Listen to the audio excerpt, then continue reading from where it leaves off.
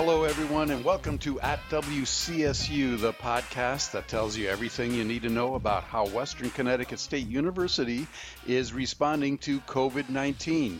I'm Paul Steinmetz, here with engineer Pete Puccio. Hello. And today we're going to answer all your questions about the residence halls. We will talk with Mary Beth Griffin about things like what living in the dorms will be like, and all the issues that go along with that during COVID-19. Does that sound about right, Pete? Yeah, I think so. She certainly answered all my questions. So, yeah, she answered questions I didn't know there were. Yeah, and I like that their mentality is kind of what everybody's is, which is we don't totally know. This is our plan. We're going to do our best, but be prepared for changes, and we'll see how this all works.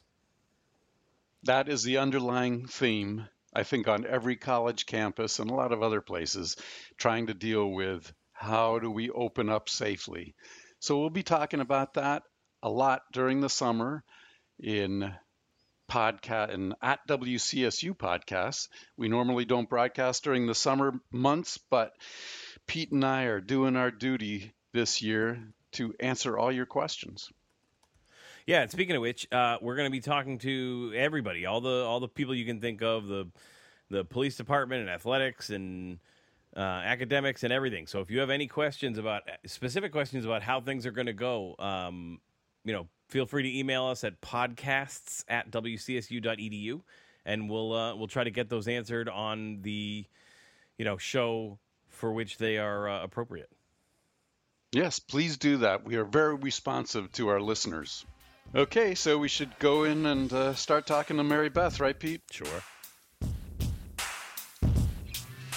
Okay, let's bring in Mary Beth Griffin, the Director of Residential Programs and Staff, and she's also host of the popular podcast called Gab and Grow, and she's going to tell us what's going to happen with students living on campus. Woohoo! Hi. During this whole COVID-19 thing. Yeah, so we're trying to plan out things right now. So what would you like to know? Well, if you come and live on campus, yes, what will it be like for students? Different, I think, is the easiest way to say it. So a couple things are going to be different right from the start. One is that we're trying to space move-in things out differently. Usually we have a couple days right before the start of school, and everyone comes up and moves in all their things and gets started with life on campus. This year we're going to have people moving in over a 2-week period at the start of August. Now, you're not going to be staying on campus when you move your things in. It's bringing your things, getting them in, and, sort of set up, and then getting out, and we're spacing people out, kind of like we did the move out, where you had an assigned time to come in and do that, and then you're able to do the reverse this time, bring your stuff back and leave it there, and then move in. The actual move-in will be on the 24th and 25th of August, right before school starts on the 26th. So new students would be moving in on the 24th for their actual move-in, and returning students would move in on 25th for their actual move-in. But they're coming in with just probably, a couple bags of clothes at that point, because the rest of their stuff will have come in earlier. Yeah, did that make sense? It does make sense. So it minimizes human contact right at the beginning. Right. And then they'll be living here in the residence halls. And what kind of things have you set up to help students stay healthy and safe then? Well, yeah. There's a lot going on. The first thing is that everyone, before you move in on the 24th and 25th, there's going to be testing that you'll have to have had done to show that you're COVID negative. and information from that. Health Services working right now with the state health departments and things getting that all set up. So as soon as that is finalized, then we'll be getting information out to students to do that. There's also going to be random testing throughout the course of the semester. So every week there's a group of people who will be selected to be tested through some kind of random generation, including our staff. So are you going to be doing the swabbing yourself, or is somebody else doing that? No, that is someone else. And I think that's one of the things that's being discussed now, is how that's going to happen and where it's going to happen, because, we certainly don't have the expertise and wouldn't want to put our staff at risk trying to collect things that they, don't know how to do. And health service has 2 people.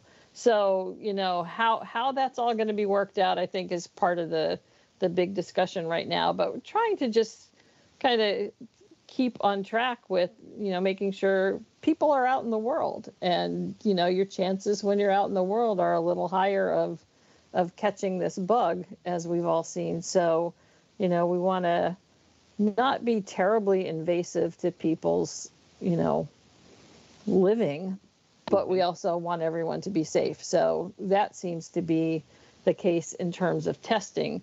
If someone were to test positive, or they started to exhibit symptoms or things, we do have a quarantine area on campus that's been set aside, and that is Fairfield Hall.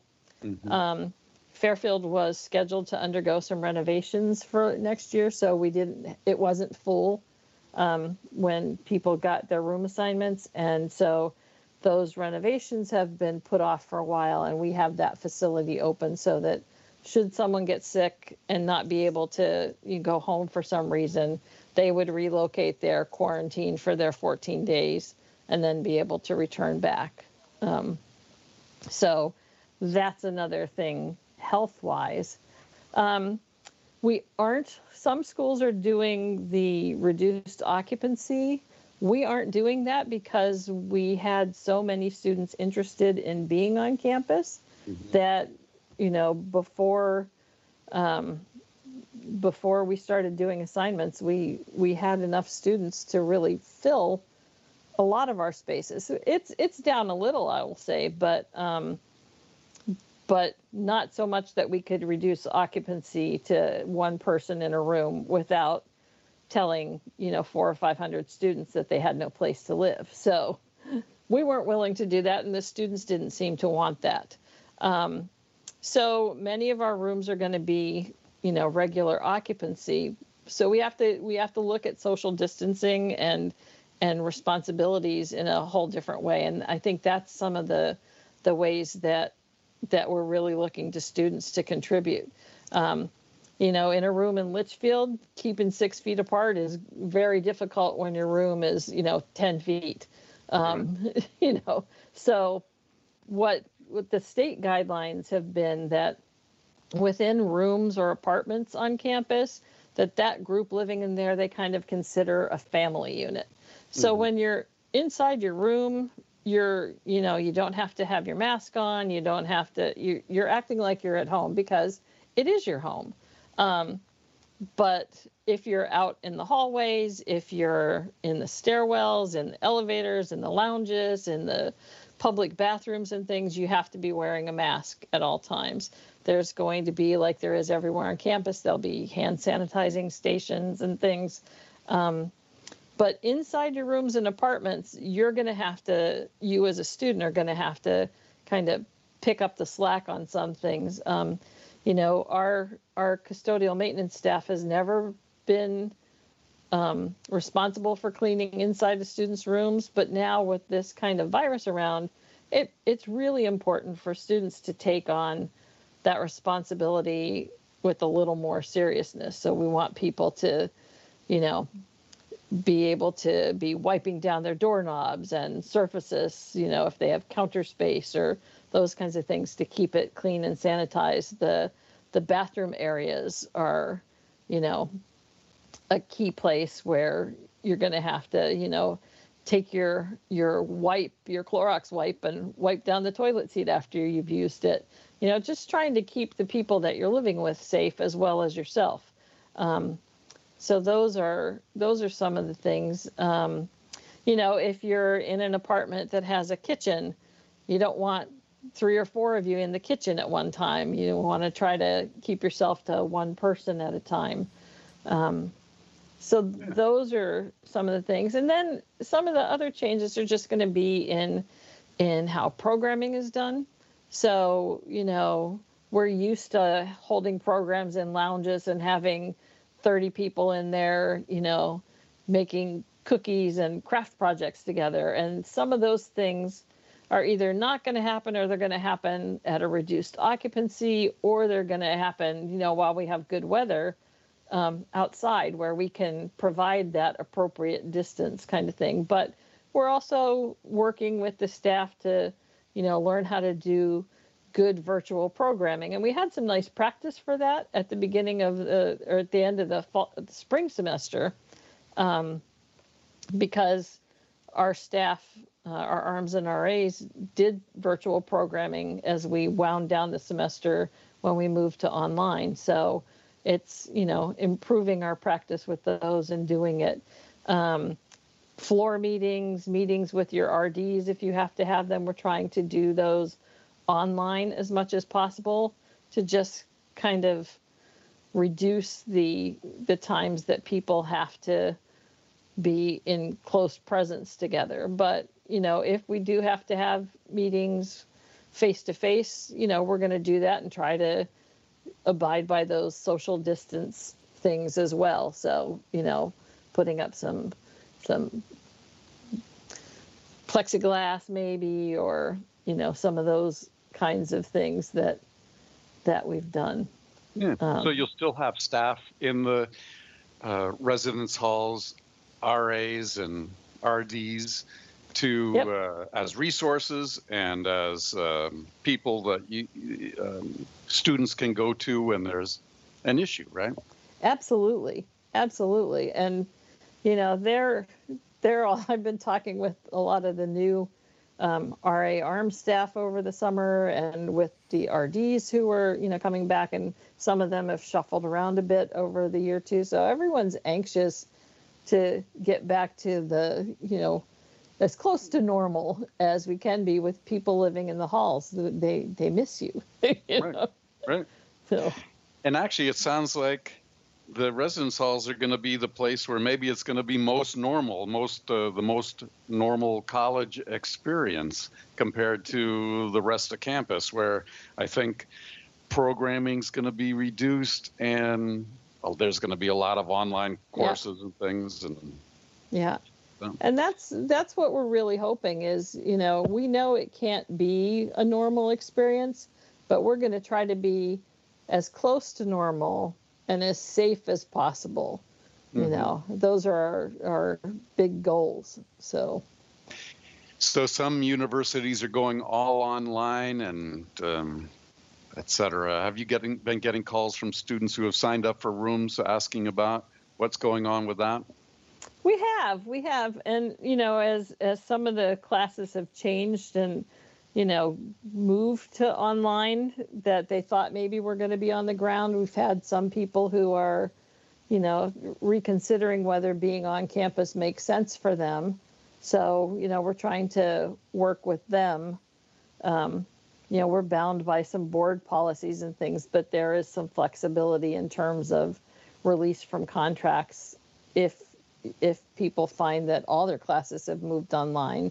It's a process to do it. It's not just, you know, me sitting there saying, yeah, you can go ahead and not come. So there's a cancellation request they have to make, and it gets reviewed by a committee and things. But I think the whole university is really trying to be understanding of the fact that these are wild times that we're living in, and we don't want to put our students at a disadvantage either. So, right. Students who find their classes have moved online can also look at switching some classes too, I think, and trying to get some on-ground courses. Yeah. At least some that are partly on ground. Yeah, but we've heard from a lot of our students that they're really trying to find normal in in this all too. And so being on campus and, living on their own is really important for some of them. And so we want to try to provide that as much as we can and make it a good experience for them. So It's still better than living one more day with mom and dad, right? I would say for a lot of people, that's the case. Maybe not everyone, but for a lot of folks. Yeah, parents are so annoying. Well, there comes a stage in life where that's the way it's supposed to be. There's supposed to be that separation. And when something like this comes along and doesn't allow that to happen as easily, it's frustrating. I know it was a long time ago for me, but I remember, going to college and I couldn't wait to get out the door, Yeah. So I have a really good relationship with my family. So, we're doing WebEx brunches every Sunday morning, Wow. So it wasn't that I didn't want to be home. It was that I wanted to make a life. And so, part of that was being on my own. Right. No, that's a So, much nicer way to say it than I yeah. did. Well, Is there anything else you want to talk to incoming students about that they should think about before they show up on campus? I think a couple things that just come to mind is to just think for yourself about how you want to live. Everyone who has been assigned should have received information about their roommates at this point in time. So, a lot of people have already made that outreach to their roommate, but take some time to talk with them about what living together looks like in this kind of situation, and how you're going to do that. Because if you can work some of that out, talking to each other before you get here, it's going to make your life so much easier once you do. I know there are a couple other new things that people should keep in mind. I talked with Deanna Schaub from our West Connect office yesterday, and your student ID, particularly for new students, they're trying to do as much online now as possible. And so everyone has been invited to send in your photo and identification stuff so that they can issue you an ID without you having to come in, stand in line, go into the office and get it done. So there's going to be more information about that coming out. There's information about it already if you look on the West Connect site, but there's also going to be more stuff. I know admissions and we are hitting it up on some of our social media things. So if you have questions or concerns, give West Connect a call or look for some of that information. We're still working on some things for dining services and how that's going to work. They're looking at all kinds of things like the numbers of online classes versus those on site, and what we're looking at in terms of occupancy. So there may be some things. They may remove some tables and chairs, or they may be having you make an appointment every day to I'm going to have lunch at 6:00 versus I'm going to have or dinner at 6:00. I guess lunch at 6 would be kind of crazy, but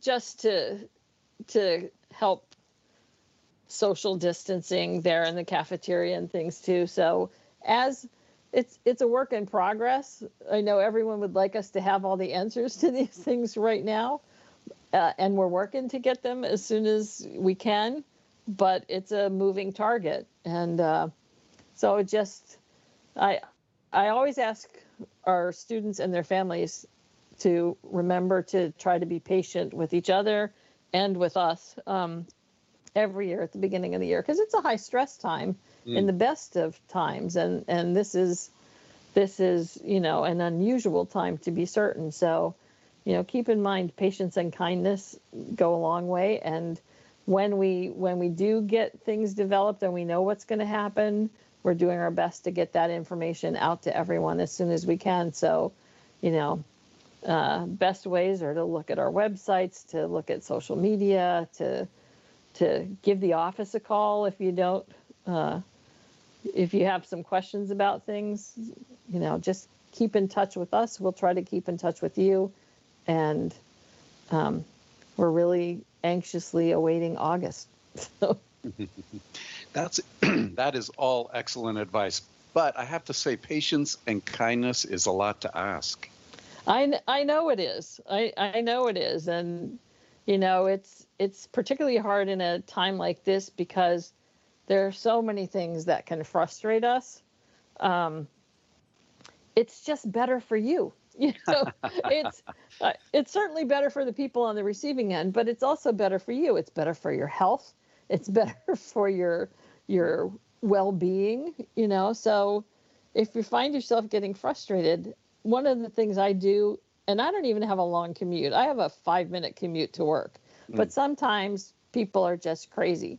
And so you find yourself just, you can feel that tension ratcheting up and you feel yourself getting into that road rage situation. I am a firm believer and have watched it work in myself for years of just stepping back for a second and taking 3 deep breaths. And, the amazing thing is it gives you a minute to think about what you're going to say or do.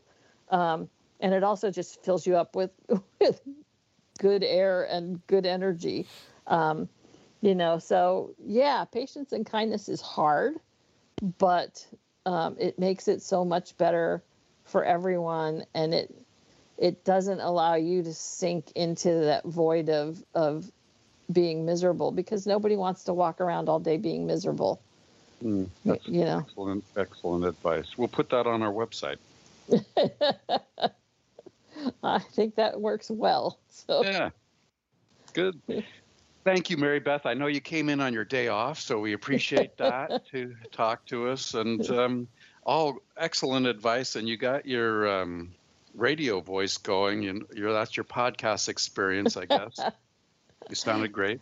Yeah, I'm looking forward to getting that started up again too. So, Pete, I've got some new ideas. Good. So.